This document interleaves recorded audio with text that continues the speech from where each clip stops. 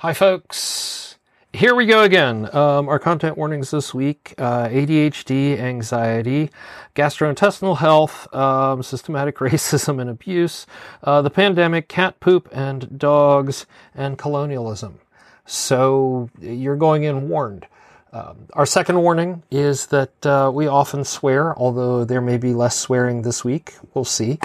And as your third warning, we have pets. Right now, Shaw is staring around things. Shaw the cat, he's on my desk. I'm not dodging Sergey. But we have cats, we have a dog, and we have chickens. The chickens should not be making noise. They're all in bed right now while I'm recording. So, yeah. So, hi folks, welcome to Productivity Alchemy episode 278. We had a bit of a shuffle in scheduling, so we're working through that right now. This was originally supposed to air, I want to say, in 2 weeks, but, you know, things happen. So, things happen. Isn't that awesome? Speaking of things happening, Ursula finished a book today, so she is not recording because she is mentally drained, and I am right there with you. I have also had a very interesting week with work, and nothing bad, but certainly, taxing on my brain. And despite having just come off what is essentially a 4-day weekend, I'm tired. I don't have the spell slots to banter. I don't have the spell slots to do a lot of things. It's a little tricky. We're fine. Everything's fine. It's just, catching up after 4 days of being off, at least in my case, is exhausting. Especially since some of those days, the rest of the company wasn't off. Oh boy. That much being said, hey, I do have an absolutely fantastic talk with Christina Vasilevski, who sat down from Canada, the faraway, foreign, exotic land of the North, Canada, to speak with us. I'm making myself laugh. I apologize. But to talk about how she stays productive. And you know what? We're just going to get right to it. And so we'll have that for you right after this.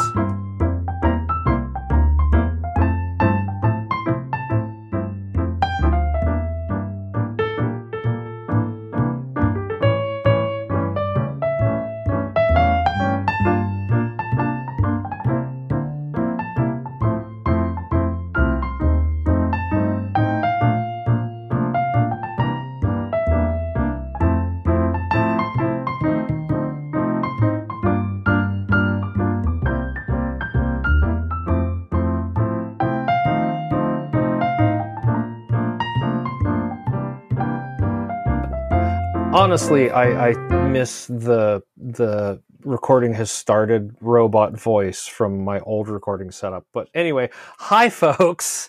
I am here today with Christine, and we are going to talk about how she stays productive. And you're a long-time listener, first-time interview. So can you do what is a significantly better job than I just did introducing yourself and tell us about what you do? Hi, everybody. My name is Christina Vasilevski. I live in the Greater Toronto area in Canada, in a suburb just outside of Toronto proper. So for my day job, I work as a content designer for one of Canada's big five banks. And basically, content design is a fairly new term. I want to say it's come in vogue in the past maybe year or two. It covers a lot of what others might call UX writing and content strategy. So writing copy for the web and mobile interfaces, looking at the user journey, user intent when visiting a web page, doing some SEO work, user research, accessibility in web content. So in my current role with the bank, I've been there for a year, but before that, I've generally worked in the world of online content for over a decade now, which is kind of unbelievable. I've done content management, web writing, SEO, WordPress. I've done some work with other banks in the past. I worked before that for a few years with one of Canada's big three telecoms. One of those telecoms was God, this was in the 90s before they crashed and burned, was, Oh, Nortel. You're thinking of Nortel, right? Oh, yeah, Nortel, absolutely. Yeah, Yeah. They employed my ex-wife for many years, and they were a big customer for when I was working for a web design and programming firm in the 90s. Yeah, So, I'm a bit too young to be to have been hit by Nortel, but I remember it was in the headlines when I was much younger. Yeah. I will never forget the sketch where they're talking about where they're like showing this woman wallpapers, and she's like, "Oh, what's this? These are Nortel stock certificates. Oh, what lovely reproductions. No, ma'am, this entire roll for $50 is genuine stock certificates." So I'm just like, "Oh, wow, yeah." So yeah, no, but yeah, I've been working in online world-ish things for a while myself. I dig it. I dig it. Yeah. All right, so that's day. Yeah. So, more professionally, just a bit more background. I'm also a member of Editors Canada, and I am a certified copy editor through them. I've been a member for 10 years. Ooh. On the life side of things, I used to be really involved in SFF criticism. So, like writing my own reviews of major of science fiction and fantasy works, and interviewing Canadian authors in particular. At one point, I was even nominated for an Aurora Award, which is Canada's version of the Hugo. Oh yeah, yeah. But the pandemic sort of put all that off to the side. I just haven't had the focus to really do that for the past few years. And speaking of which, the pandemic, and also you and Ursula talking about it on Twitter and social media in general was one of the major reasons why I decided I was finally going to get a diagnosis. Oh, there we go. Yeah. Yeah. And in 2020, I was diagnosed with ADHD and anxiety. So yeah. Which live together so very often. Yeah, I know Ursula's talked a lot about how anxiety often manifests as a coping mechanism for ADHD, and I can say that is very likely the case for me. Yeah. Oh, yeah. What else in your not work hours?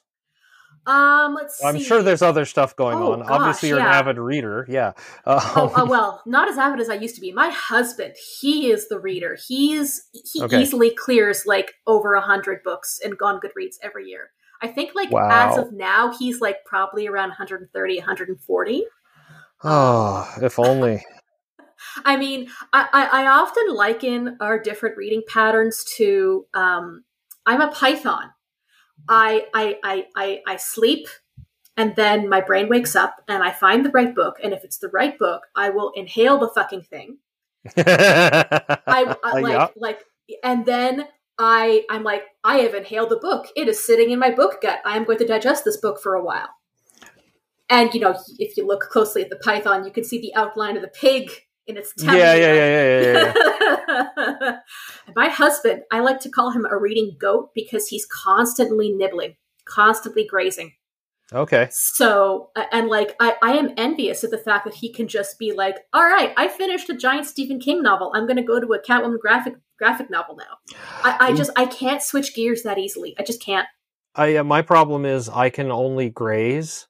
So maybe it's much more the ruminant. I will when I have time, I will read some, and then I will have to put it down and do other things, and maybe I can come back to it and read some, and then I hit like a really good spot, and then I'm up until 4 a.m.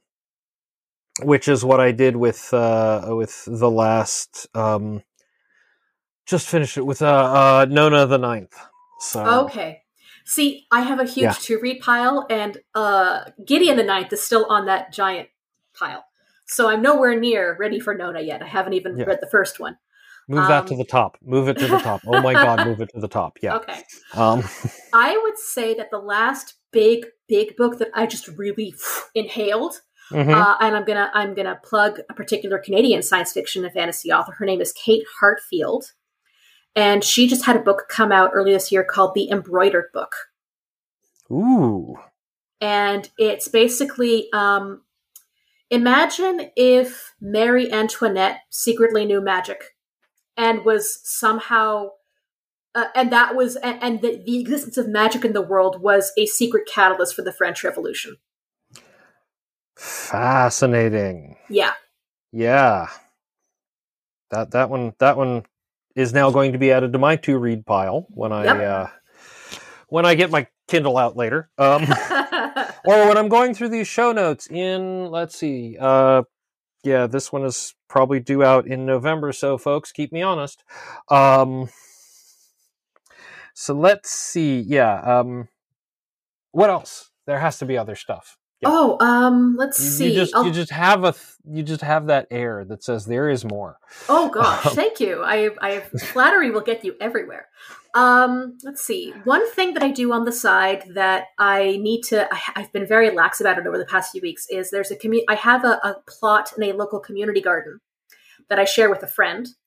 Mm-hmm. So it's probably overrun with tomatoes right now. I really need to go harvest, but it's been really rainy lately. I think like the sort of the residual effects of Hurricane Fiona are finally hitting us in Ontario. So it's been quite rainy for the past few days. And another thing that I've just literally started doing very recently, and I'll talk about this more later on, is I'm teaching myself how to play an instrument.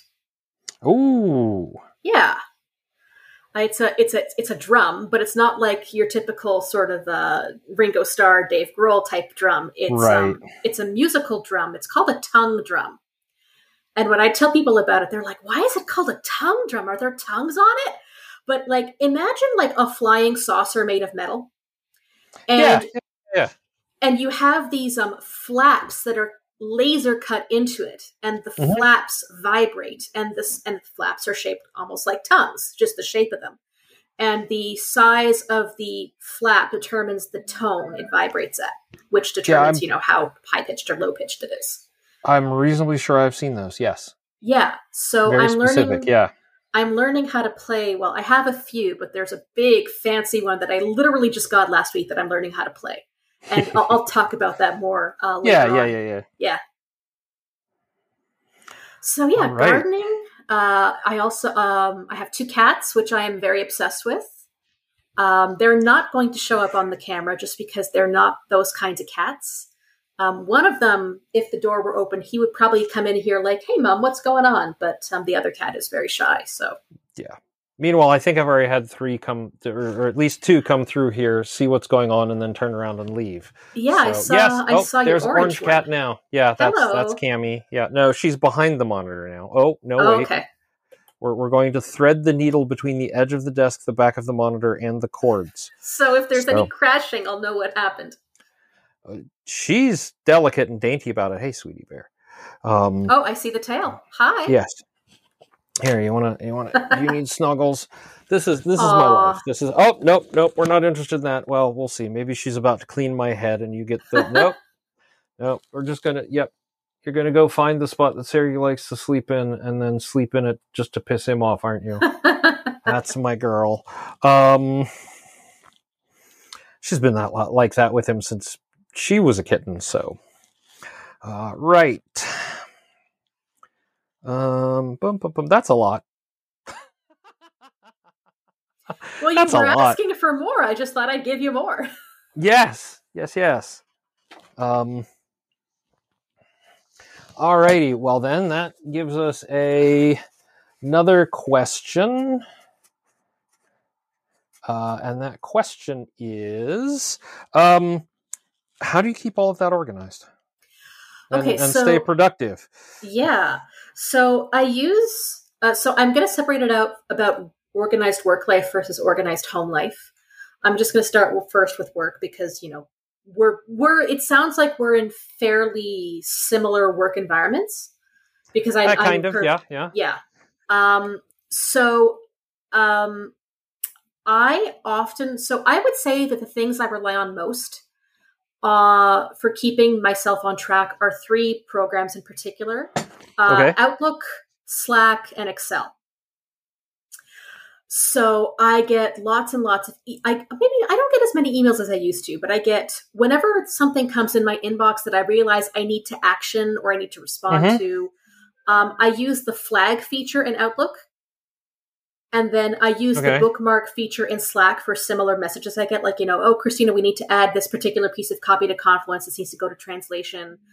That's actually one of the things I do as well. Is I speak French, I understand French, but I'm not equipped to translate French. But I have access to the portal we use to submit translations, so I will often coordinate translation requests for people. And when I get stuff back, or people ask me, "Hey, what does this mean?" I can actually get it. I have enough French because I'm Canadian that I can take a look at a piece of English copy and a piece of French copy side by side and assess how similar or how accurate the translation is. Yeah. Just be like, no. Yeah. Or like, okay, well, we have this phrase in English and I don't see the equivalent phrase in French. So it's missing, or I'll see if I can find an equivalent somewhere else. Yeah. So if I get these requests either through Outlook or through Slack, I will use whatever bookmarking feature is available. Mm-hmm. And then either in Outlook, there's the for follow-up folder. And then in Slack, there's the saved messages folder. And basically, that is sort of where I keep my active to-do list in those two particular repositories. And then basically it's a case of as soon as something is actioned off or finished, I unflag it because otherwise I need to have the satisfaction of checking that thing off my list. Well, yeah. Yeah. That's half the reason we keep lists. Yes. And then on top of that, I keep track in general of all of the various projects that I'm working on in Excel. Like I have a spreadsheet and I have like different tabs for different teams that I'm part of. And on each tab, I might have, here's a summary of the story. Here are the stakeholders involved. Here is the current status. Mm-hmm. Here are my notes about the current status. Like, what's the translation request number? What are the URLs in Figma or Confluence? And as soon as something is completed or actioned, I'll mark that story complete and then it'll disappear. And one thing I do at the end of every workday is I go through all of the flagged items I have either in Outlook or in Slack. And that becomes the basis for tomorrow's to-do list. Right.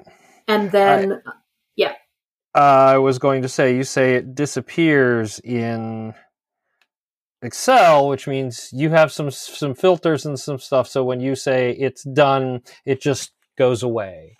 Yeah, so I filter so that I tend to mark my stories as either in progress or complete, and then I hide these. So I use a filter to sort of hide the completed items. So that way I just focus on what is in progress or what is on hold or what I haven't started yet. But if I want to, I can undo that filter and then take a look at the complete stories and be like, hey, this story is complete. The translation request number was 1, 2, 3, 4, 5, 6. Let's go into the translation portal and pull that up. So I still have it there. I'm just making sure it's not cluttering my view. Yeah, I'm a big fan of filtering spreadsheets, and especially when you're using them as a to-do list. Yeah. For that very purpose, yes. Yeah. And then, like I said a few minutes ago, I go back to my saved items, my flagged items, and then that becomes the basis of the following today's to-do list. How I tend to organize my to-do list is I have like 3 or 4 different sections. There's the easy stuff, which maybe, send this file to translation, email so-and-so about X. Or the hard stuff, which is look at this flow in Figma and make comments, or rewrite this FAQ page.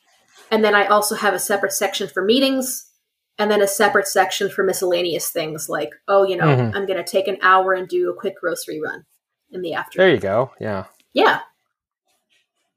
Yeah. So you're not an office-driven person at the moment. Well, Outlook is pretty central to what I do. I was talking more physical office. Oh, no. So I've been working from home pretty much permanently since the pandemic started. I think, I have only been to my office. So after joining the current place I work, I've only been to the office twice. And the last time was about 2 weeks ago, and I'm going again in about 2 days. They are encouraging people to go back, but I think because I'm part of a digital team, like we are literally the digital team at the bank, they're giving us a bit more leeway as opposed to if you're a bank teller. I was going to say, we the last company event that we actually had in person was in November of 2019 in Toronto. Oh, so yeah, and then it was like, yeah, and then everything went to, hell in a handbasket in 2020. Yeah. It's just, at this point, I've been with this company for 3 years now, 3.5 years, and I've been to our headquarters once for new hire, and the one all hands, it's like 6 months later, and that's it. And so we've always been remote first. Yeah. So it's just weird to think about people like, it's not weird to think about. It's incredibly privileged for me to be like, no, I don't ever have to worry about going into an office. Yeah. Right? I mean, I recognize how incredibly lucky I am, how incredibly privileged I am. Like my husband, he works in education, so there's not much of he's got to go. Oh yeah. Yeah. So. Yeah. But yeah, okay, so digital, everything is digital for work because that's what you do. Yeah. Yep. And now you say you keep two systems, one for work and one for home. Yeah. So what's the home system? Yeah. The home system is decidedly a bit more low tech. It's lots of, so like the work system is note taking, but all very digital. And the home system is still a little digital, but it's mostly paper and whiteboards and stuff like that. So, I have, there's a notepad that I have on the fridge. It's one of those grocery list notepads. So, oh, yeah. whenever you run out of something, check it off the list so that you know to go for it next time at the store. I can share the link for. I was gonna say we just have a shared note in Apple Notes now. Oh, okay. But yeah, I same keep mine basic on the thing. Fridge. Yeah. And then so I use that to keep track of groceries. And then I have a similar notepad on the fridge for meal planning every week. So like Saturday or Sunday of the week, I'll be like, all right, what do I want to make for dinner that night? Because knowing ahead of time just makes it reduces the load, right? Oh, it's so nice. Yes. And, then I know, okay, if I'm going to make something with sausages or chicken tomorrow, I'll take it out of the fridge tonight and leave it to defrost so it's ready for when I cook. Right. Yeah. And then on top of that, there is a large whiteboard calendar that my husband and I keep in our main hallway that we use to put down major family events like, doctor's appointments, family engagements, phone calls we need to make, that sort of thing. If I'm going into the office, that'll go on the whiteboard. And, we keep that updated every month. And then in terms of like home organization, there are certain household things I try and do every day because if I don't, they're going to pile up. Like, I don't have a dishwasher where I live. I don't. So gotta hand wash those dishes every night. And then, since I mentioned I have 2 cats, gotta clean the litter box every day. So those I would say are the 2 most important daily chores that I focus on is the dishwashing and the litter boxes, because the litter boxes are actually literally right behind me in the office I work at, like in my home office. So if I don't keep them up to date, then it's just not going to be a good work day. Yeah. Meanwhile, we have to keep 3 because everybody has in different places, just because everybody has their opinion. This thing. And one of them was designed specifically to be dog-proof, and what we found out many years ago before he left us, may he have found happiness somewhere. Oh, Gur, the beagle, we miss you. Not really. But it was not beagle-proof, so... I've heard that about dogs. Yeah, now, Lacey can't get in 2 out of the 3, and so we're just like, you know what? We'll just leave it. If you need to go treasure hunting, sweetie, there's the one that So at least one doesn't need scooped every day. I know everybody out there is going, "Oh my God, that's disgusting." And you know what? It kind of is not. Let me go back and okay. Cat poop and dogs on the content warnings. There we go. Yeah. So that's so the 2 key ones: clean the litter box, do your dishes. Yeah. I mean, there are nights where I let those things slide, but I try to make those the outlier. So Yeah, yeah. Oh, for a while when it was, when the dishwasher was broken and there were 6 of us in the house, yeah, dishes every night. yeah, it's just the two of us, so it could be worse. Yeah. Oh, wait, there were only 5 of us because it was Ursula, myself, Jacob, Shepard, and Liz. So, yeah, only 5 of us. Still, that's a lot of people Yeah, and a lot of dishes. Yeah. yeah. Other than that, let's see, what other tools do I use? I used to use Habitica for a few years. Yeah, yeah, yeah. And at first, it really, checked off that it was a great way to get dopamine. Oh, I washed the dishes. Check. I cleaned the litter box. Check. But over time, I felt it was giving me more anxiety because I kept on wanting to add new things to check off. That is so common. And that's one of the reasons I've noticed. Well, that's one of the reasons, and people with ADHD have told me this, that they actually change apps frequently. Mm-hmm. Like an app is only good for a certain amount of time, and then either it becomes object permanence, it loses all permanence because it's there, and so their brain stops paying attention to it, or it builds anxiety. Yeah. So. Yeah. There's this one thing I've learned about ADHD that I do find applicable to my own experience, which is the whole thing about interest, novelty, challenge, and urgency. Yep. And that, if the thing you are doing satisfies one of those 4 criteria, it is something that you will focus on if you have ADHD because it's hitting the right part of your brain. But if it doesn't do any of those things, then you're not going to do it unless it starts fulfilling one of those criteria.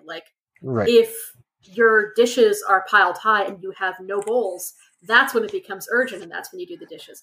I try not to let it get that high because otherwise it'll just make me anxious. But yeah. No, that is one of my few things is I can't stand. Before I can even cook, I have to do all the dishes. Whether it's load the dishwasher or unload the dishwasher, load the dishwasher, and then hand wash the things that need to be hand washed, or, I for whatever reason, I have to have an empty sink, and it makes me anxious. It does. That's my little bit of, and it's a family trait. We all have it, apparently, in my family. So, okay. Yeah. I need to stand. I apologize. No problem. Fortunately, this is a high enough desk that I can sit, stand, and take notes. All right. So, yeah, keeping track of things with ADHD and making sure they hit those buttons. Do you schedule out, your practice sessions or when you're going to sit down and learn things, or is that more of I have free time tonight, so I'm going to just go do it? Well, the instrument that I just got, the big one that I'm super excited about right now, I literally just got last week. So it is. I still have yet to establish a routine. I have a feeling I want to try and make it a regular thing, maybe half an hour every day. Yeah. But there's actually a course that I'm taking online to learn how to play this instrument, and I took a look at how many different modules there are in the course, and I think that if I do things pretty diligently, I might be able to finish all of the modules by the end of the year. Right. But that's I don't know. I don't know how likely, it just depends on how my own skill progresses, if I feel that I'm going slower or faster than that established baseline. Right.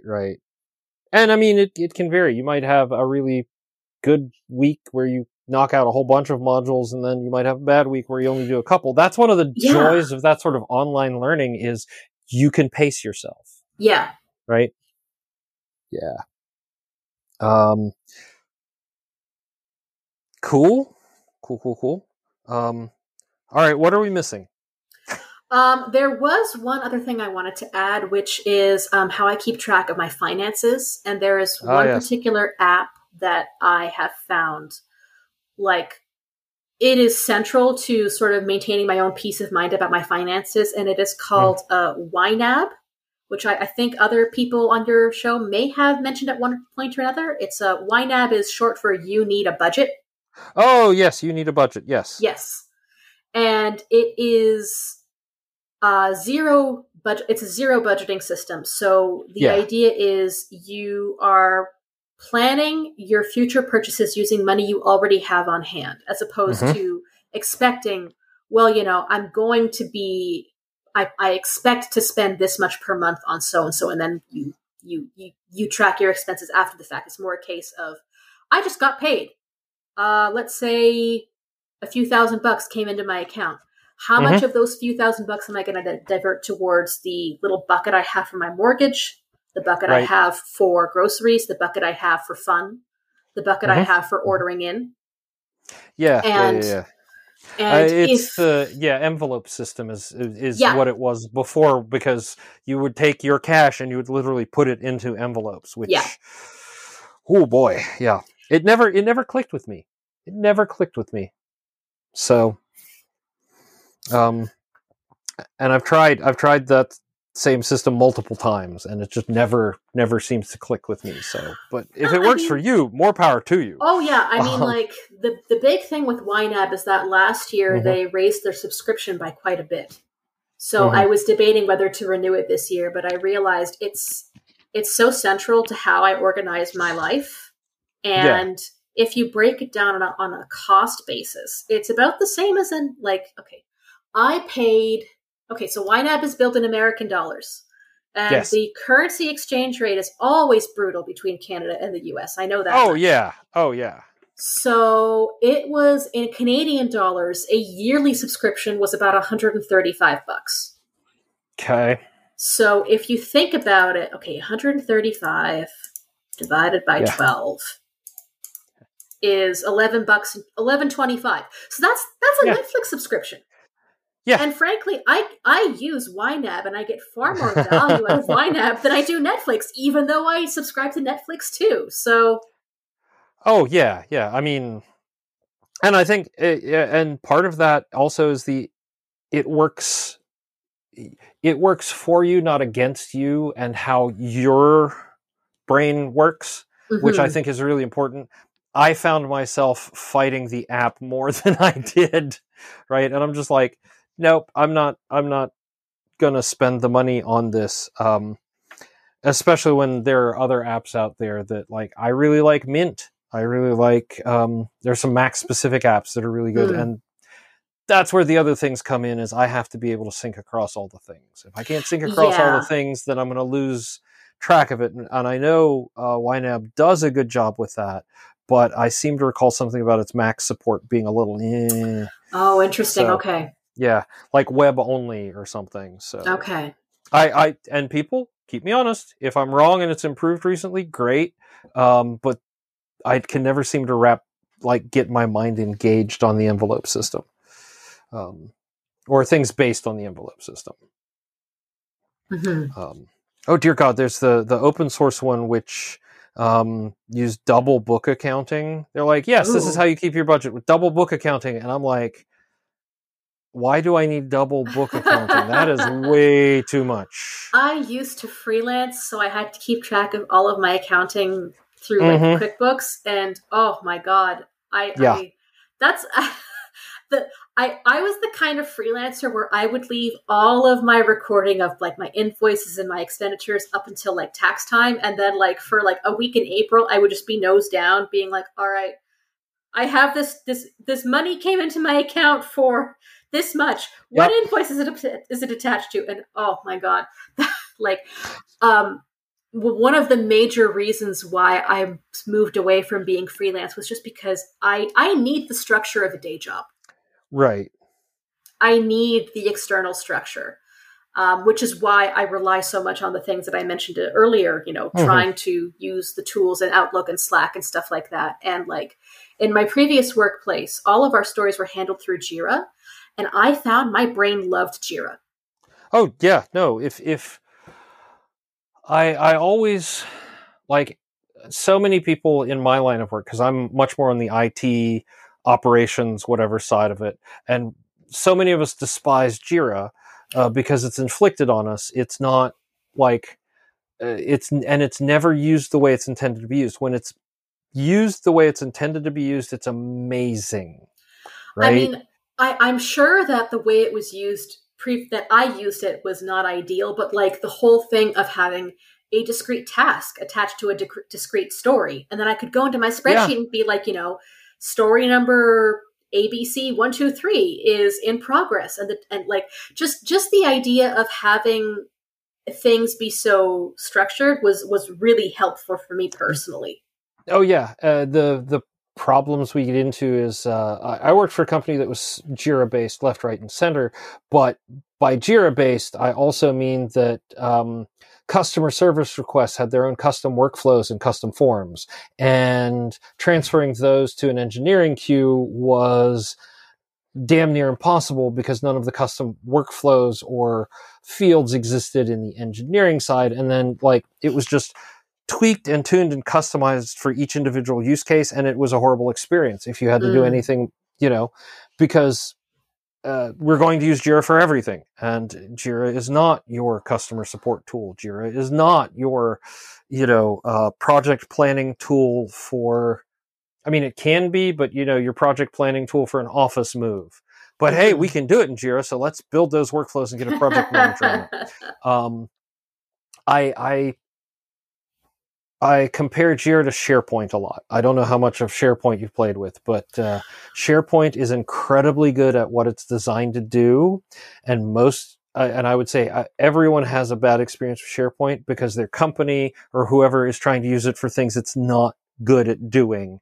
And you're trying to shoehorn all of this stuff into like I was at one place, they were trying to use SharePoint to maintain like blogs and internal wikis. And I'm like, it's a document repository. It's not, no. Yeah. I mean, I don't use SharePoint for very much beyond trying to find files and like do search and do basic search strings on like important phrases that I remember from certain copy that I've written. But yeah, nothing that complex. Yeah, I'm like, what? No. If you're going to have an either spin up Wikimedia or use Confluence, because that's what Confluence is designed around. Yes. Right up until you start customizing the living daylights out of Confluence and trying to use it for things that that you shouldn't use a wiki for. Like, I know another former company used Confluence for nothing but document management. Oh. Yeah, exactly. But I could write my doc and I could put the Word doc in there and then I could link a ticket to it. So that was awesome. I'm like, no, this is terrible. Hey, if anyone out there is listening and works at Atlassian, I love your products. I just hate what people do to them. I want to go and ask, I want to ask your cloud services where the bad IT engineer touched you. Anyway, but yeah, no, these are, daily structure and having those structured workflows, especially when you're doing production, like specific production discrete tasks is, very important. And yours also have to kind of go in order, right? You can't decide today that I'm going to work on step 45 of 90. When you've only done steps 1 through 8. Yeah, I mean, like, because the work I do is very focused on text and what the customer sees, a lot of the stuff regarding the production happens in the back end that I'm not as familiar with because, like, the extent of my actual, like, coding knowledge is, like, HTML. I was one of those kids in, like, the late 90s who taught myself HTML to have a crappy GeoCities webpage or AngelFire webpage. Do you remember all that?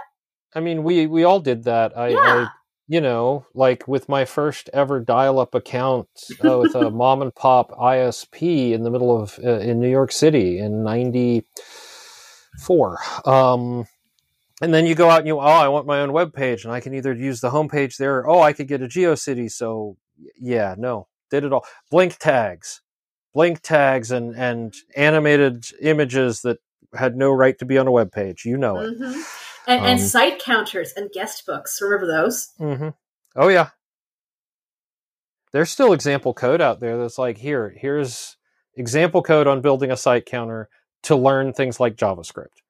And I'm like, yeah, nobody uses those anymore, but okay. Web rings, though. Yep, I remember web rings as well. Mm-hmm. Oh my god. Yep.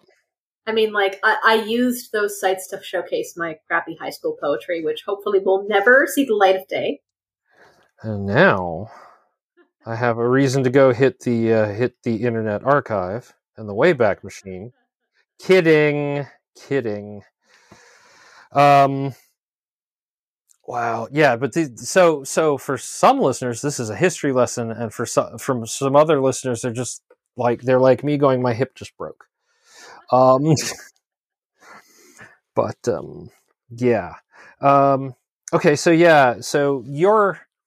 your point in the production is very set, and it's not like it hits you. You finish your stuff, it goes on to the next phase of things, and then you go on to the next task or the next piece of document or text you need to be concerned with. You're not, if you happen to work on, document 45 today, that just goes off and it does its thing, and you can go back to document 10 because document 10 may not be due for another week. Right. But sometimes I'll hear back that, oh my goodness, we realized we forgot to we forgot to include error messages for these 3 use cases in document 45. So can you write the error messages and have them validated by the stakeholders, and then get those translated into French, and then input the English and the French into Confluence for future recording? Right. So we should be able to reuse those error messages, right? Yeah. Right? Yeah. Or hey, we realized we don't have this translated. Can you use Google Translate? I'm like, no. Bad. Google Translate is not your friend. I can actually hear, like, I can actually feel in the back of my teeth that Jen Mercer, who was on the show, a couple years ago, and who's also part of my D&D group, just flinched for no reason. I was like, what is going on here? So Jen, if you had a twinge a couple weeks before this episode airs, there you go. When is this going to be airing, do you think? Right now, oh crap, I had it up just a second ago. Mid-November. Okay. I'm into the November time frame now. Oh wow. Yeah, I just haven't. Oh wow, this might even be going into December. I'm looking at my board of upcoming episodes, and I'm staring at the one that we're gonna record after this interview with Larissa, and next week's episode is going to be a lot of fun. Everybody who's listening now heard it already. This week, longtime listener, next week is one of my favorite indie authors, DM Gay, who writes the 24/7 Demon Mart series. Oh, I'm not familiar with that. Oh, it's brilliant. And as a matter of fact, she has a new book coming out on the 1st, and I'm really excited because that episode will air 5 days after the new book. Yep. And then make sure I remember to link episode 270. So yeah, and then I've got, actually, since you can get the preview, everybody else is like, oh yeah, that was pretty good. I've also got the lead singer of Gwar appearing at the end of October. Oh, fancy. So yeah, who's also a PhD in music, believe it or not. Yeah. Great guy, great conversation. I hope everybody enjoyed it. I can say that. Is there going to be a deep dive in music theory? Because if that's the case, yes, I want that. No, it's much more. It's much more the challenges of being both he has a day job in technology, but he's also a member of a internationally touring band, and so there's that balance of showtime versus not showtime. When can I work? When can I not work? It's fascinating. Wow. Absolutely. I should be talking about that in the past tense, but no one's heard it yet. So from this end of time, no, it's absolutely great. And great guy, absolutely great guy. So yeah, and so now you've gotten me on a tangent. Yeah. I could talk, strange corner case metal bands for hours, and we don't have hours. So we've talked about the different we've talked about systems. We've talked about habits and having a routine. We've talked about the tools you use. Are there any other systems or habits that are valuable?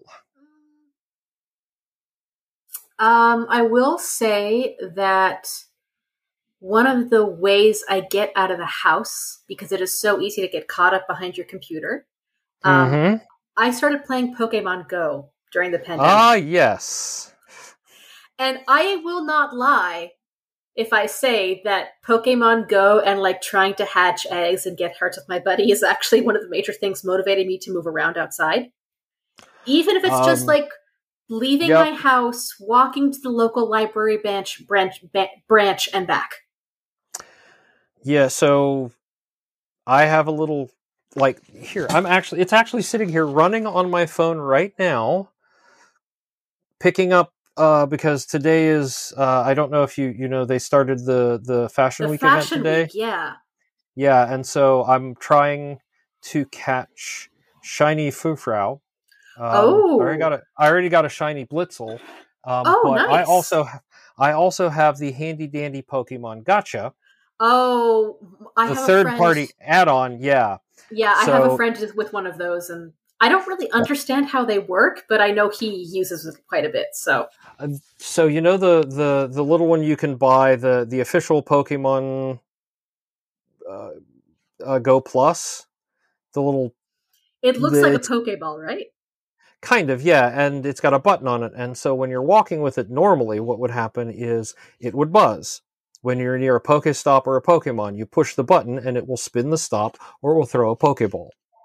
Right? All this does is it doesn't require you to push the button. Sorry, just to hold on. Yeah, no. There's a phone call. I think it might be spam. I'll just let it go.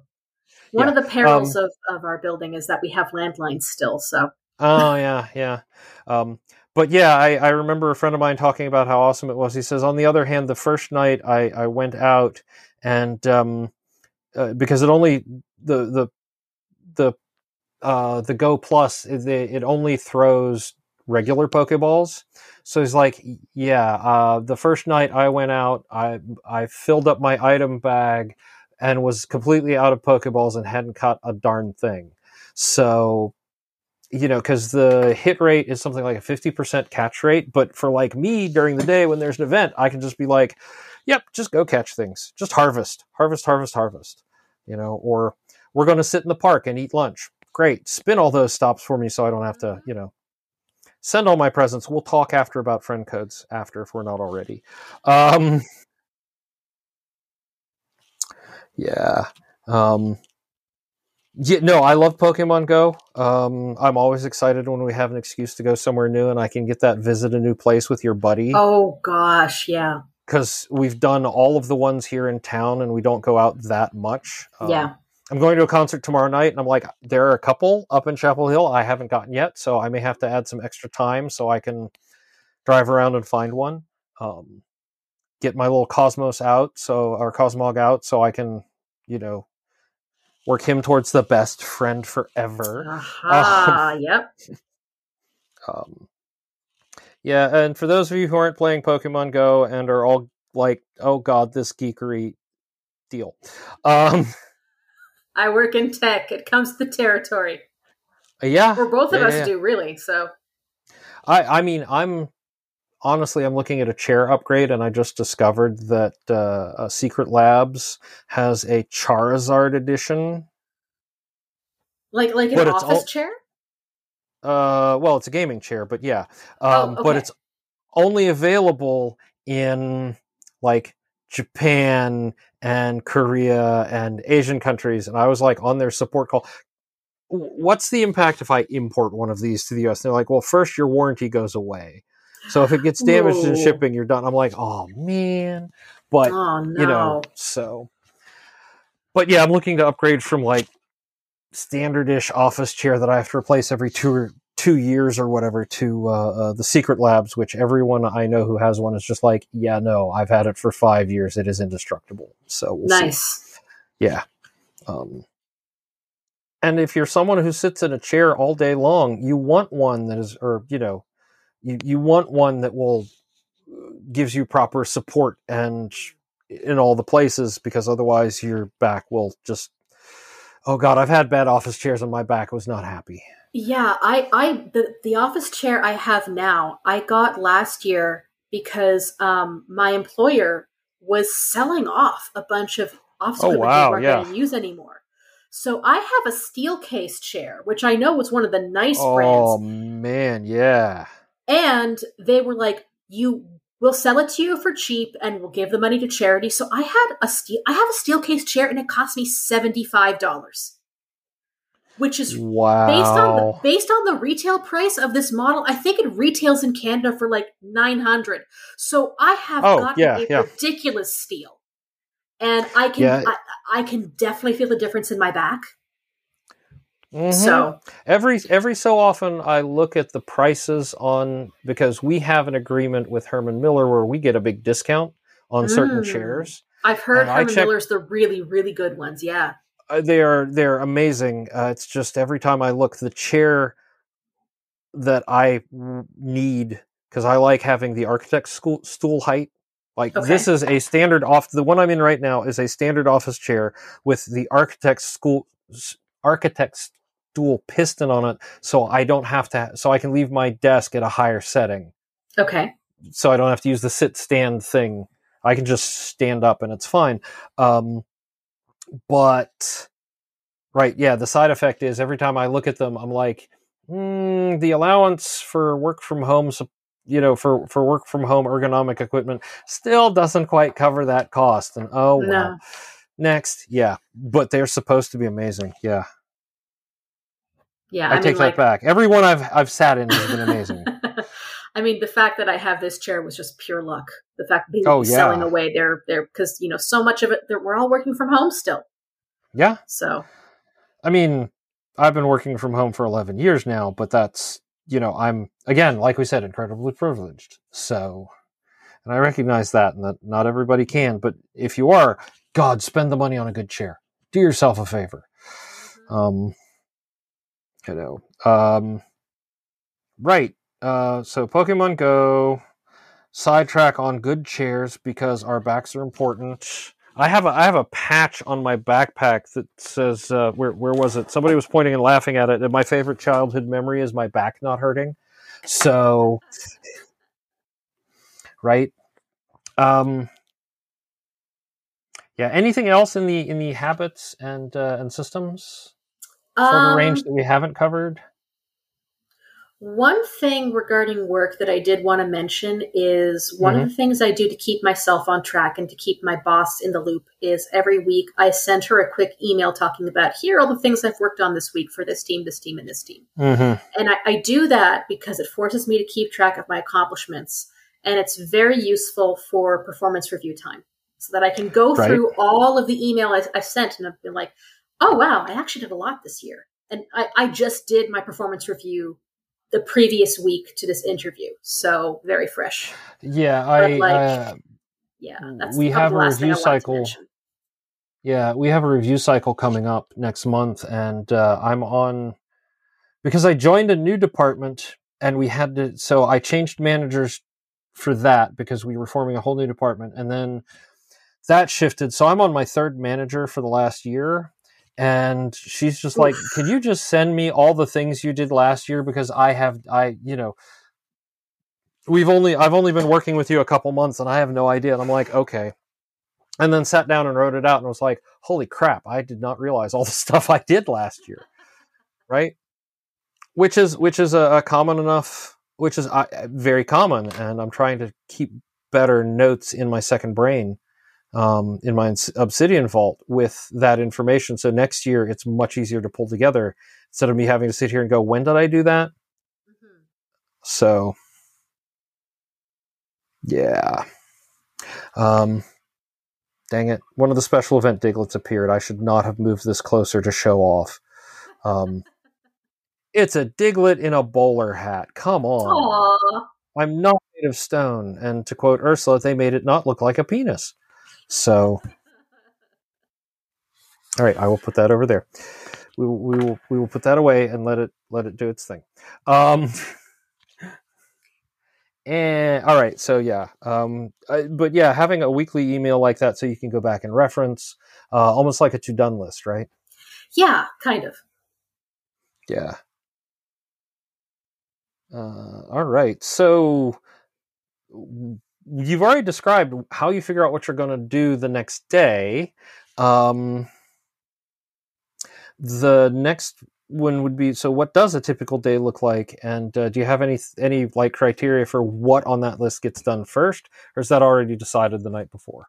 I don't. So, see, the funny thing is, I harp on wanting structure, but when it comes to like figuring out my personal day to day, I am not the best at that. Like, I like if we contrast my husband and I love lounging in bed after I get up. But the thing is, he works in education, so he has to be out the door. So, like, he is very good about, setting out his lunch the night before, setting out his outfit the night before, showering the night before, so that when the alarm goes off, he can just, get dressed, feed the cats, put his backpack together, and then leave around 6:30. And it's just like, whoa, yeah. I mean, the school he works at, he can walk to from where we live, which is very convenient and very healthy. Yes. So he gets he gets his buddies done to best buddy so much faster than I do in Pokemon Go because he walks so much compared to me. But for me, it's more like, I'm awake. I'm gonna do Wordle, and then I'm gonna do Quirtle, and then I'm gonna do Octortle. And then I'm going to do the 16 version one and the 32 word version one. I like shotgun those word games at like 6 a.m. I get up, I shower, I get dressed. I tend to, I might go for a walk in the morning before work. I might do the instrument practicing before work. I might just play. I might just play some Hades before work instead. My mornings are not the most structured, I will admit. But once 9 o'clock hits, I try and actually sit down, check my mail, see what's happened in Slack overnight, that sort of thing. And then, I will get up during the day to do things like, I'm going to put the dishes away, or I'm going to check the mail. Yeah. That stuff is just, you need to take a break from your screen. But, I mean, I feel kind of funny answering that question because I harp so much about structure in my work life, and then all of the stuff around my work is so loosey goosey. It works though. It makes sense because you've got that structured time, you've got that, and then your brain does need the freedom time to do the other things so that it isn't, because it will eventually do. At least as I've watched with Ursula, too much structured time means the system starts to break. So you need to have those breaks. Or, I mean, even she has a very strong routine. Even though it feels kind of unstructured, it is very structured in its own way. She gets up, she has her coffee, she argues with people on Twitter, she goes out, she writes, she argues with people on Twitter. Lunch happens in there somewhere. She spends all the hours at the coffee shop, and then she comes home and she gardens and argues with people on Twitter. It feels kind of like DS9 and Odo, and how for 16 hours out of the day, Odo is in his Odo shape, and then he has to collapse into the bucket every night, or else there's going to be weird consequences if he doesn't collapse into his bucket and have some free time. I think my brain is kind of like that sometimes, where there are days where I'm on, and I do this, and I find that the days after that, my brain's in that bucket. I don't do as much. Yeah, and that's, everyone has days like that. It's just that I've noticed, and this is just me talking out my ass, that often with people who have ADHD, tend to go through have the super productive day and then sort of collapse for much longer. Like, I know people who will have a very productive day, like Scalzi will get on a writing streak and he'll just knock, like, I think he said, like, he'll have a 10,000 word day, but then he needs 3 days to recover, right? Everybody has times like that. It's just, it's, much more common in short spurts, I want to say. From what I've observed, I'm not a scientist. I'm not, I'm pulling this out of my ass, like I said, with people with ADHD. Yeah. Like, Ursula's happy if she gets 1,000 words a day, and then she'll just hit something. She'll do a 3,000 word day, and then she has to take a day off. And she'll feel guilty about it and then do 500 words before she goes to bed because, oh my God, I didn't write today. But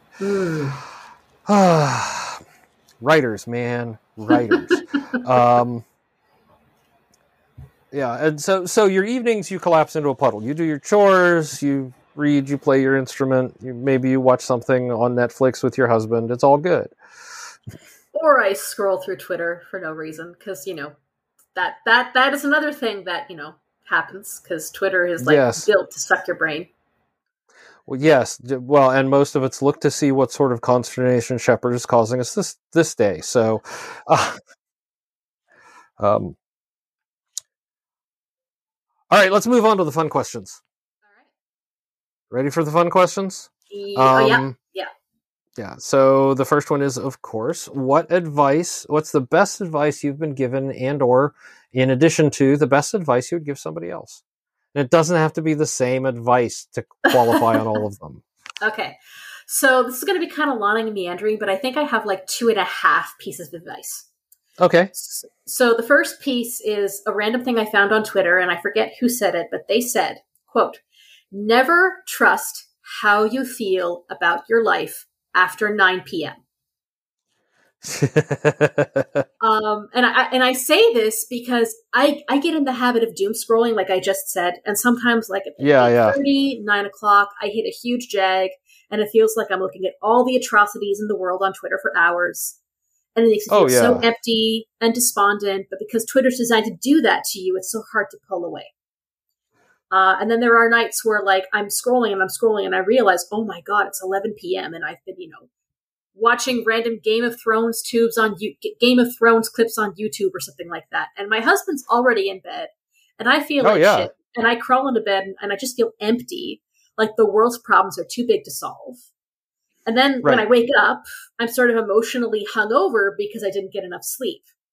So reading this and having somebody actually say your brain will play tricks on your emotions after 9 p.m., that's actually been a really helpful thing to have somebody say to me. Like, it's a really valid and useful piece of information. It doesn't stop me from doom scrolling, but it does help me be more conscious of the fact that my emotional state is not an accurate reflection of the world. I mean, this is why I have why I like chicken Twitter.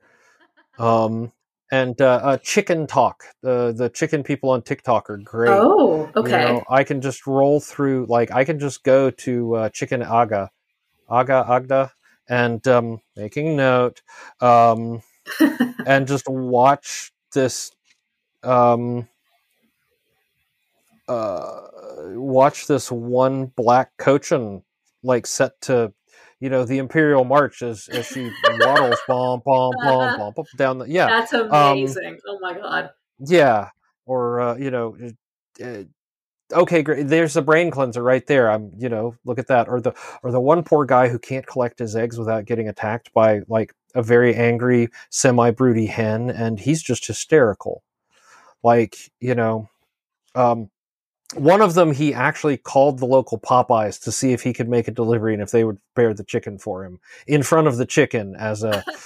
The poor guy in Popeyes was confused and the chicken didn't give a shit. So, yeah. But still, it's things like that. I find them, that takes away the worries and the great weights of the world because, these are things that you just, there is absolutely no worldly news content about it. It's just chickens being chickens, or people who have chickens being people who have chickens, right? Mm-hmm. Yeah. Chicken talk and chicken Twitter are the best. Okay, what was number 2? Okay, so for the second piece of advice, try to find a creative outlet that is different from what you do for a living. Try to find something fun that is separate from your paycheck. And I think this, and this is where the drum comes in that I mentioned earlier. Right. And I think this is actually another thing I want to credit you and Ursula for. Because Ursula has talked a lot on previous episodes about how she burnt herself out on book drawing, from what I remember. And I know she does do some art because I've seen her recent threads about Midjourney, but I know she's primarily focused on writing now. And I've got 4 or 5 of her books, and she's a very good writer. But we for like me, to think so. Yeah. Yeah. But for me, when I was in high school, I mean, I work in my day job as a UX writer. But when I was in high school, because I was good, writing was the thing I was good at. I liked science. I wasn't the best at science. I was good at math as a kid, and then puberty hit, and then socialization reared its ugly head, and my confidence in my math skills absolutely collapsed. Of course. Writing, I was good at writing, and I was convinced that I was going to be a writer when I was in high school. But not just a writer, but the archetypical writer. I was going to wear all black. I was going to live in a cool, funky place downtown, and I was going to look down on the streetscape below and watch people walking by like little ants. And then I was going to go back to my little writing garret and squeeze out these pearls of literary wisdom. But because my expectations for myself were so high, I hit the real world, and any desire to write for fun, I didn't know how to. I was so caught up on the idea of me being talented that I didn't really learn a whole lot about craft, and I think it bit me in the ass. And then once I hit the real world, I was like, okay, I'm not the most literary writer in the world, but I can go corporate with this shit, which is what I did. So right? My writing, all the writing I do is really, really straightforward corporate stuff. How do I do X on the website? Well, to do X on the website, go to this menu item and then select this option and then go to this screen. So, it's functional, it's useful, but it's not like flights of fancy, right? Yeah. Well, and incredibly valuable, being able to translate engineering speak to normal person speak. Yeah, I mean, I don't interface with the engineers a whole lot. It's mostly I take my requests from the product owners, but that sort of translation that you do mentally is still absolutely important. And so that stuff is useful, but it's not really nourishing. Right. But one other thing I used to do in high school was I did music in high school and university. I was in choirs, and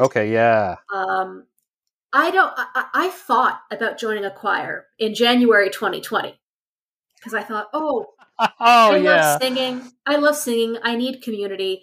And no, I don't know when that's going to happen. I don't think I'll ever feel comfortable joining a choir ever again at this point, even though I miss singing intensely. And I was like, well, I want to do something musical. And that's where I hit upon learning an instrument. And I realized that drums were always this thing that I felt a lot of interest in. I could listen to a rock and drum solo from Led Zeppelin or something and be like, fuck yeah, that's awesome. That, Achilles' Last Stand, the Giddy, that sort of thing. Right. And are we going to have the underrated and extremely talented drummers conversation now? Because I'm getting a list. Yeah. No, because I don't think I have enough knowledge to be able to talk about that topic very cogently. But I was like, okay, well, I want to be musical, and I also want to hit things. And that's when I learned about tongue drums.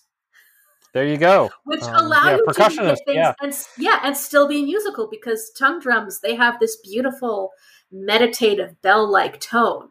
And I have a friend who has a huge panoply of instruments in her tiny little apartment, and she does improvs every day. She puts them on YouTube, and I'll put a plug to her YouTube channel so you can add it to the show notes. Okay. Her channel for her improv is called The Improvacy.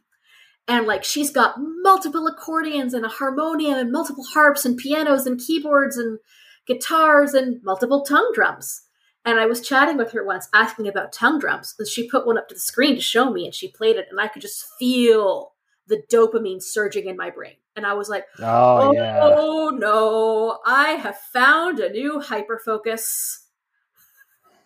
So I was like, I went down the rabbit hole and I found out about this one particular manufacturer of drums called, they're based in Russia.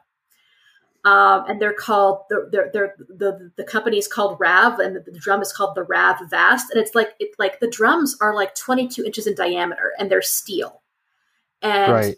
the laser, the way the shapes are cut with the laser, it's kind of a weird sort of a wing shape almost. It's hard to describe without seeing it. I'll put a link to the drum show notes as well.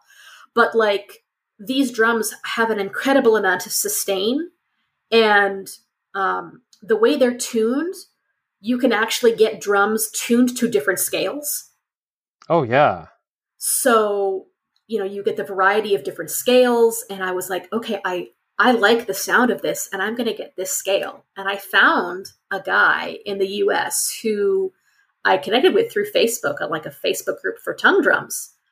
And he had a used version of that particular scale that I was really interested in, that he was willing to ship to me from South Carolina, actually. Okay. Yeah. So that just came in the mail last week, and that's what I'm learning right now. And like, I remember taking it out of the box and hitting a few notes with the mallet, and I could just feel my face breaking into this huge smile. And I was like, yeah. So yeah, the second piece of advice is try to find something creative that brings you happiness that isn't related to your day job, that you don't feel any urge to monetize in some way. Just do it for yourself. Just do it for yourself. Don't do it for the side hustle, Yeah, and everyone, like, I do this for the joy of it. I'll be straight up. Like, and I've gotten people who are like, well, where I've been talking about having people on, and they're like, well, what's your listenership? How do you monetize? And I'm like, I can give you some numbers, and we don't monetize. Because I'm doing this, this particular hobby is one that makes me happy. And it combines several of my great loves. So, talking to people and audio equipment and, I guess computers, because there's no part of my life that isn't impacted by tech, and it's always been that way. Tech brings me great joy, so I feel incredibly lucky to work where I am, even when I'm having a bad day. That I'm just like, I get to be in a field where I actually love what I do, and if I'm doing other things in a similar flavor off hour, it will be completely unrelated to work. But like, I have a little tiny touchscreen Raspberry Pi sitting here on my desk, and it loads a single web page at boot up, which is the web page for the potato game. Did you see that go across? Game? No, I don't know this. Yeah, so it's on Twitter. I'll put a link in the show notes. But the whole idea is it's a single player, simple little tabletop RPG where you roll a die, and the die determines whether you gain a point in destiny, potatoes, or orcs. You're a hobbit, and you're trying. Yes, I have heard of this. The one-page RPGs, and they're by Oliver Darkshire, I want to say. Death by Badger is the Twitter handle. Okay, I think we might be thinking of the same guy. And he also did other one-page RPGs like Gay for the Pirate King and stuff like that, right? Yeah. But someone because it was so easy, someone was like, yes, I just implemented it in Python. And then somebody else was like, yes, I just implemented a web page, so I can just, anytime I need to, I am wasting $150, $200 worth of, computer equipment here, so that I can just tap a screen every so often and then just play a couple things of potato and see if I can, if I can hide underground and avoid the great wars, or if the orcs, are going to take over my garden. I have yet to have one where the hand of destiny comes in and gets me. So, but yeah, I mean, that's the thing. That sort of thing brings me joy, that I can just put together something like that. Or Chicken Cam. Come on, Chicken Cam is all tech with the computers and the cameras and all this stuff, but it is completely unrelated to what I do for a living. in terms of maintaining servers and writing code. And well, I mean, I think I wrote some code for it, but that's still, it's not like being a capacity, doing capacity management. No, I just live stream my chickens every day, but it brings me joy. Yeah. So it was like, do you really need to change out the camera view? And I'm like, well, I'd like to, just so I can get a different view from the house. Mm-hmm. It's not that it's not that I have to; it's that I want to. Mm-hmm. I spent a lot of time talking on that one. All right, are you ready for the sad? Are you ready for the sad question? I actually wanted to. Or do you have more on the habits? There was one last thing I wanted to mention about the happy thing. Advice. So yes, yeah. So I mentioned 2 bits, but I said there were going to be 2.5, and the half is that I'm still learning how to play this drum. I am not very good at it, and I watch the videos, tutorials talking about how to do these particular movements and exercises and stuff. And he's so fast. The guy who trains them, he's so good at this. He's so fast, and I'm just like, I can't do it at that speed. And right. So the half piece of advice I have to add is you have to be okay with sucking at something. Oh yeah, yeah, and so I watch him doing these lessons, and I realize how far I have left to go, and it will probably take me at least a few months to finish these courses and actually not suck at this drum, because I can do scales and that's about it. And I actually physically say out loud to myself, I am allowed to suck at this. I am giving permission to myself to suck at this. So, and I'm saying this right now because I want that permission to be audible to myself in the future as well as to your listeners. So yeah, find something that is not your paycheck, that gets your creative juices flowing, and give yourself permission to suck at it.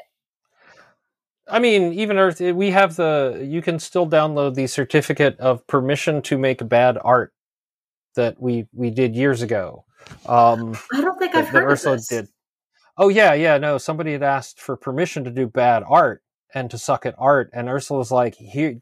I think it was on Twitter, and Ursula drew up this form with a wombat going, "It's okay," and with a blanket permission to do bad art. And I think what none of us like, because we idolize and lionize talent, we often forget that a lot of the people who we consider incredibly talented sucked at some point, right? And one of the big things that Ursula talks about when she's doing like panels on how to be an artist or how to, get ahead in art or things like that, is that no, understand you will suck and it will take practice. And you cannot get by just on talent. You have to practice. You have to build a craft. You have to, and you've reinforced all of that. Like with this conversation, right? Yes, you can't just coast on talent. Talent alone is not enough. You do have to put the work in. Yeah. And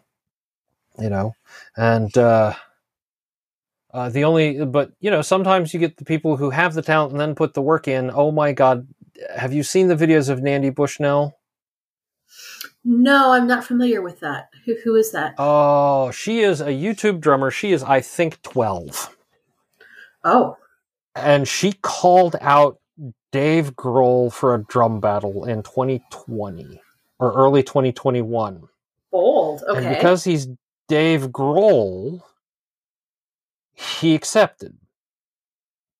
And so they had this sort of friendly rivalry going back on, Dave Grohl, who plays all these instruments, right? And has mastered several of them. And then this 12-year-old British girl who's just like, I'm going to take you out. Well, earlier this year, one of the, was it this year? It was either this year or last year. It was before Taylor Hawkins passed. They flew her out for, I guess, their big return to live music show in LA, and had her drum for them.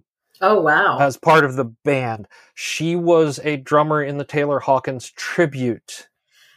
I saw the clip of his son being part of the tribute, but I don't think I saw the clip of the one. Yeah, no, and she is just. But you can see that this is joyful for her, and she put in the work because she practices, but she has the talent to build on, if you don't have the talent to build on, you can still build. It just takes a Mm-hmm. little longer, and don't get discouraged.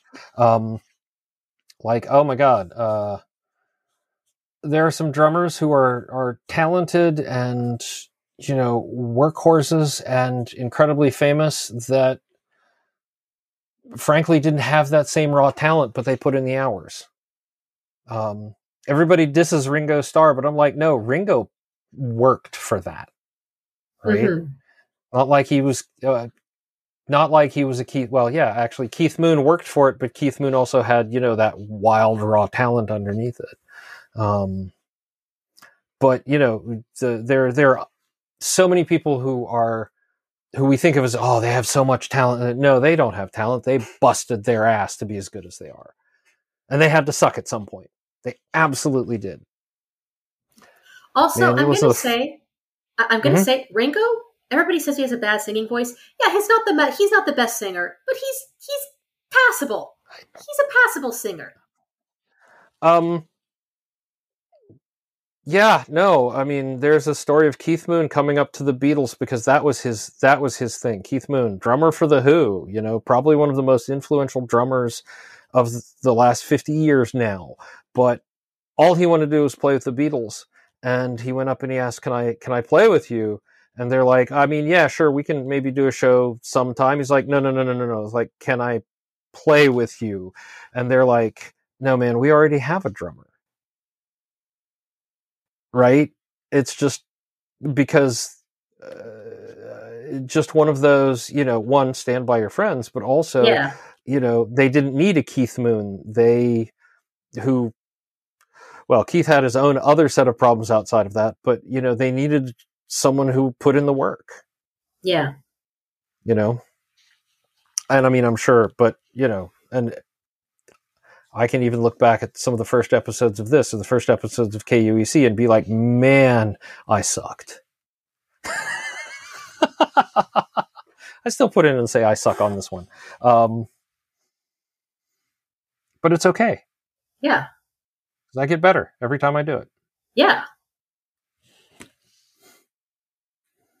I have a drummer problem. Drummers and bassists are such unsung heroes of rock, and many other things, but mostly rock and roll.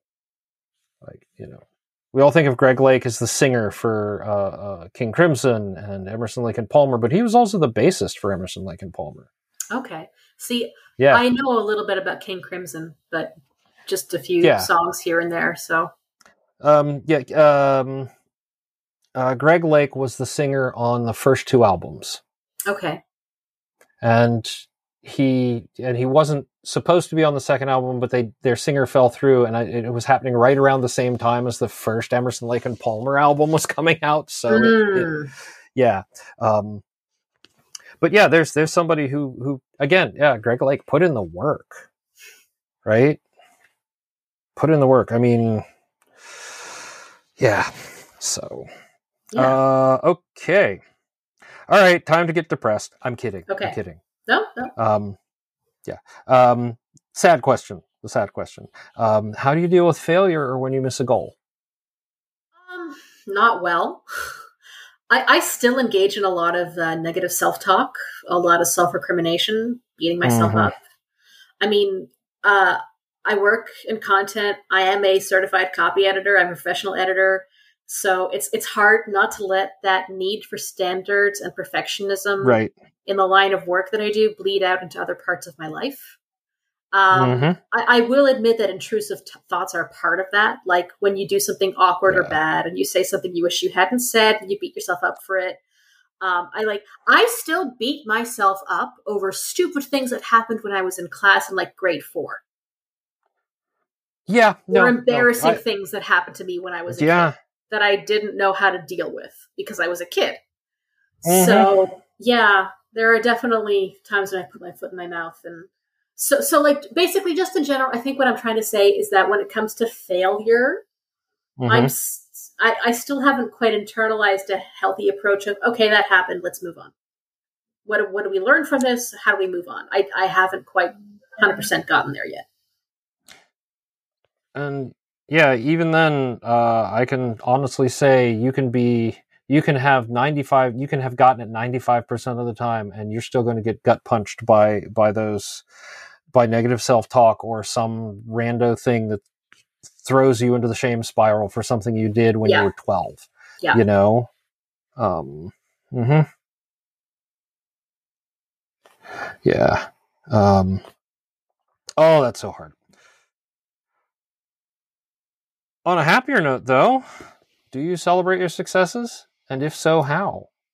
Um, I think for me, the biggest thing is just telling people about it, to the extent Yeah. that, like, after a while, it feels like I have nothing else to say because I'm so focused on the good thing that just happened that I'm like, I I bought a new drum. I did a thing. I did this. I did Yep. that. And then, like, I remember when I was in elementary school that, like, they gave us notebooks and they would have us do journals and stuff. And I swear to hmm God that, like, for the 2 weeks leading up to my birthday, all of my journal entries were about, it's my birthday. It's my birthday soon. It's my birthday soon. It's my birthday soon. Because I was a kid. And frankly, I didn't have a whole lot to talk about when I was a kid. But, like, Well, yeah, no, I none of us did really. you know, Um, you focus monomaniacally on those brief shining things on the horizon, or on those things that are behind you that are shining because they're so nice and shiny. To the extent yes. that, like, it feels almost like you have nothing else to talk about because you're so focused on that one good thing. So I definitely tell people about my hmm about my happy things, and also I do engage in a fair amount of retail therapy. I mean, not so that I'm bankrupt, obviously, but I buy You have a myself. bucket. Yeah, you have a bucket for that. Yeah, I have a bucket for that in Wine app. Though There the you go. drum definitely did put a big dent in things. Yeah. Yeah. Oh, my next. I'm looking at that new chair. I'm like, I know exactly what I'm going to reward myself with that Secret Labs chair. And Ooh, if I okay, can't get the Pokemon version, they have a beautiful Witcher version. interesting. Okay, and So that's not going to void the warranty if you ship it to the U.S. or the Witcher version is available in the U.S. okay. in the US store. It's just I'm looking at all of they have all the fandoms. There's the Batman and the DC. There's World of Warcraft. There's that. And I'm just like, but Pokemon. Like I'm not a League player. I'm not into Overwatch. But man, look at that Witcher chair. I love the books. I love the TV series. I don't need Game of Thrones, but man, that Witcher chair is pretty awesome looking. So, Hmm. but I'm saving it. I have a very specific time on that one. There's a very specific thing that has to happen before I drop $700 on that chair. Oh my god! So, Well, fingers yeah, crossed it happens. yes. All right. Is there anything we missed before we get on to the charity? Um, can't really think of anything right now. I think I said most of what I wanted to say. Yeah. Okay. All right. Now we talked about this one a little bit beforehand, and I put a content warning at the beginning of the episode for this charity specifically. Um, uh, as people know by now, I would hope regular listeners know we don't need money. We're doing great. Um, we would rather that our listeners give the money to people who need it a hell of a lot more than we do, which I believe sincerely qualifies with what you're about to talk about. Where would you like our fans and listeners to give their money to this week? Okay, so I'll mention the name of the charity, and then I'll give a bit more background as to why I'm suggesting this particular charity. Mm-hmm. They are this charity. This organization is called the Gord Downey and Cheney Wenjack Fund.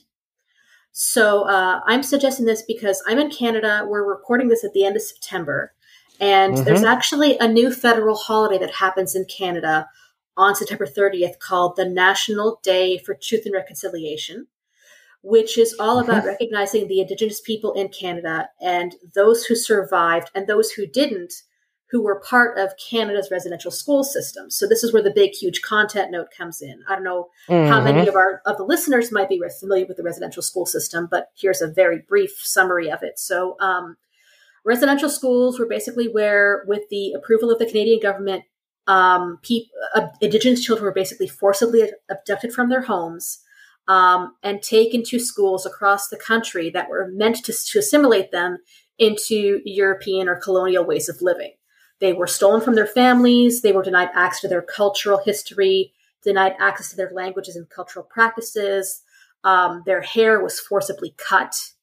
Yep. They were abused, starved, and often sexually assaulted, and many children died from this. Mm-hmm. And the thing is, the first residential schools were open before Canada was even a country, and the last residential schools in Canada closed in the 90s. So they were still around when I was a child. And I had no idea they went that long. I think the last year Holy might have been 1996. 1996, I think, was the final year. And they were all across the country. Last year in particular, there were a lot of news headlines about people discovering mass graves at these locations. Right. Yeah, I remember seeing that. Yeah. And there have been efforts made to either identify or repatriate the remains to their communities. So again, very heavy stuff. The thing is, I had never heard about these things until I was in university. And what's actually quite interesting is that the university I went to, which is Trent University in a smaller city in Ontario called Peterborough, there is an auditorium that they named after Cheney Wenjack. And Cheney Wenjack in particular, his story became very well known after it was reported on by journalists. He was a young boy who was abducted, and he was taken to a residential school hundreds of miles from his home, and he ran away, and he tried to find his way back home on foot. And unfortunately, he died because he was hundreds of miles from home trying to cross the wilds of Northern Ontario by himself. And he died of exposure. So yeah, this is super heavy stuff. Yeah.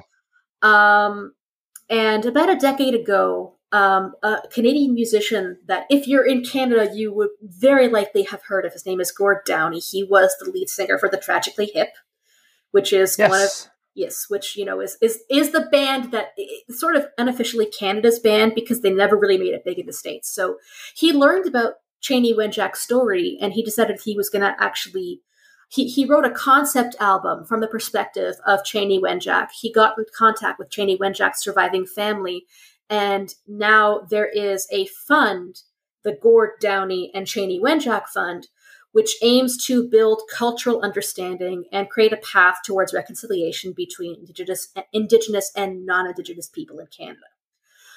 Since the National Truth and Reconciliation Day is just a few days away from when we're currently recording this, I thought it would be appropriate to mention. Absolutely.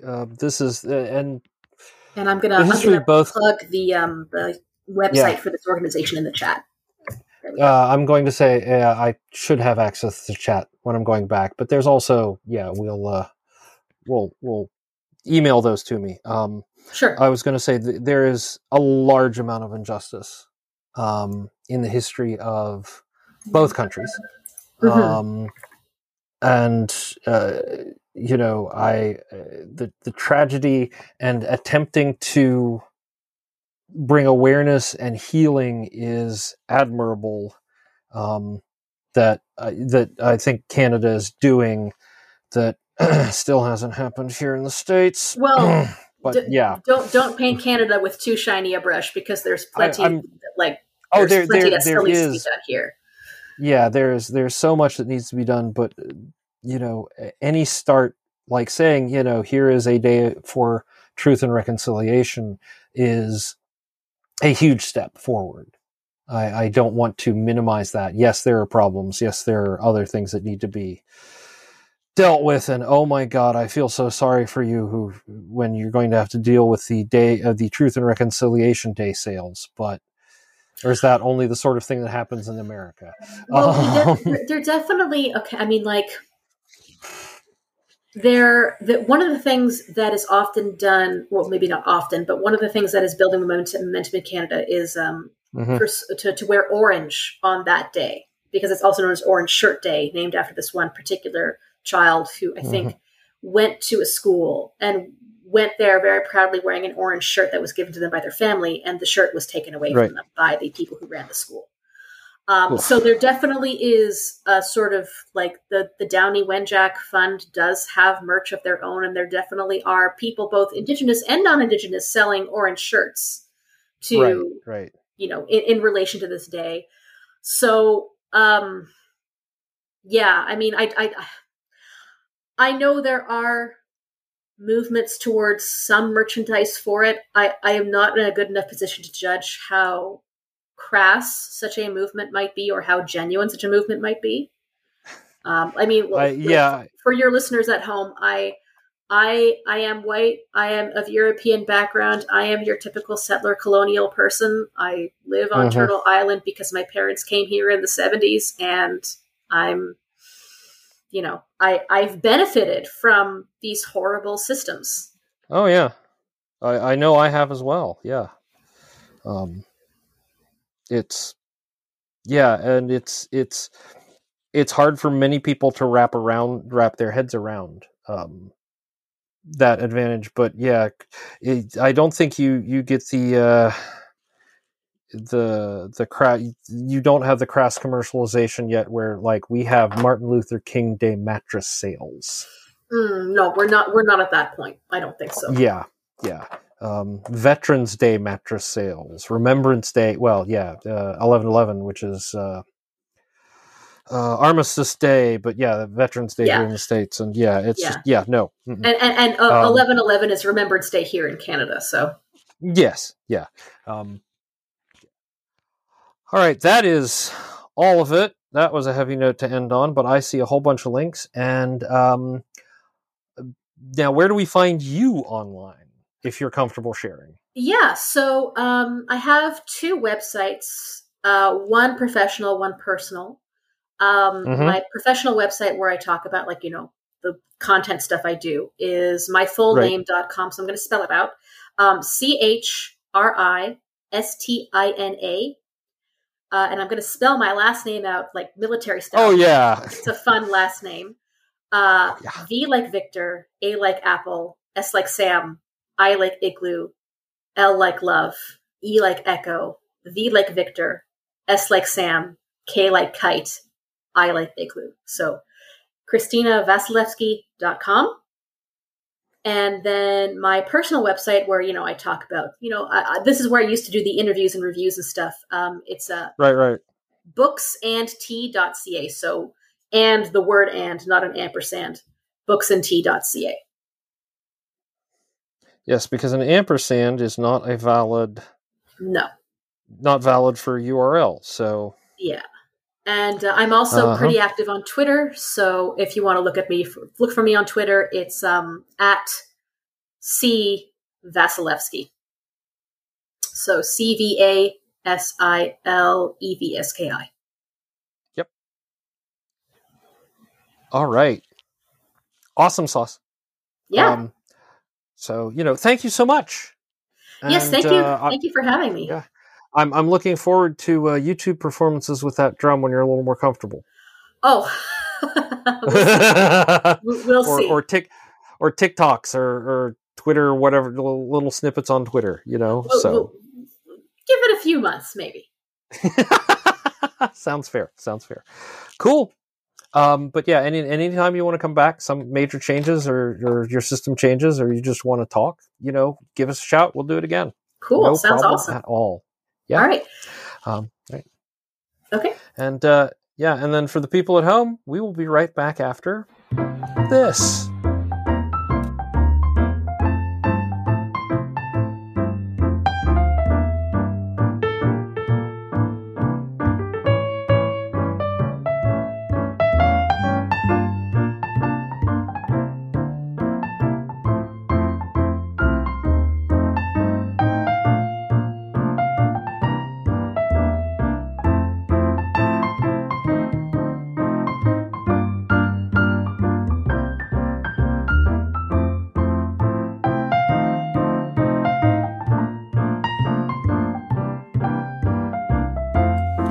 We are back.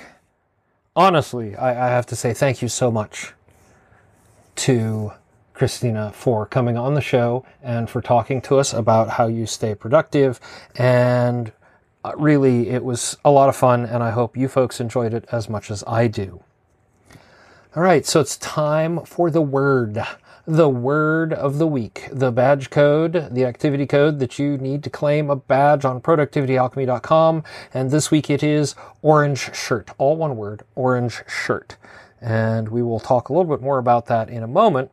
But what you do is you take this word and you go to productivityalchemy.com and you look for the little box that says activity code and you type it in there and you press submit or activate or whatever the button is. I can't remember right now. And it will give you a badge. Yes, a badge in open badges format that you can then use to show off how much of Productivity Alchemy you've listened to. Okay, maybe that's not the best reason, but you can get all those badges, all the badges from all the episodes on the website. You just kind of have to listen to them all. There are other badges out there too that you can get, like everybody's favorite fail. And that code is hidden somewhere in past episodes and other places. But hey, that's not the only thing you can get there on productivityalchemy.com. You can see all the show notes with all the links to things that we talked about and the links to things we talked about on past episodes. You can even listen to those self-same past episodes there on the website. Isn't that awesome? And there's other things there like, an about page and contact form where you can volunteer as a tribute and appear on Productivity Alchemy yourself. And, a couple places where you can contact people like Dino, who we will be having on, I guess, at the end of the month. Oh my goodness. It's exciting. But the one thing you shouldn't click, you should not click the link that says support. I mean, you can if you really want to, and that'll show you stuff like Patreon and Ko-fi and other things. But honestly, we're doing great. We don't need it. We're in great shape. And if that changes, we certainly will be sure to tell you, probably by saying, dear God, like and subscribe and talk to our sponsor over here. No, I'm not going to take sponsors. No, we don't need money. And we're not at a point where, I'm promising not to have sponsors on this podcast anyway.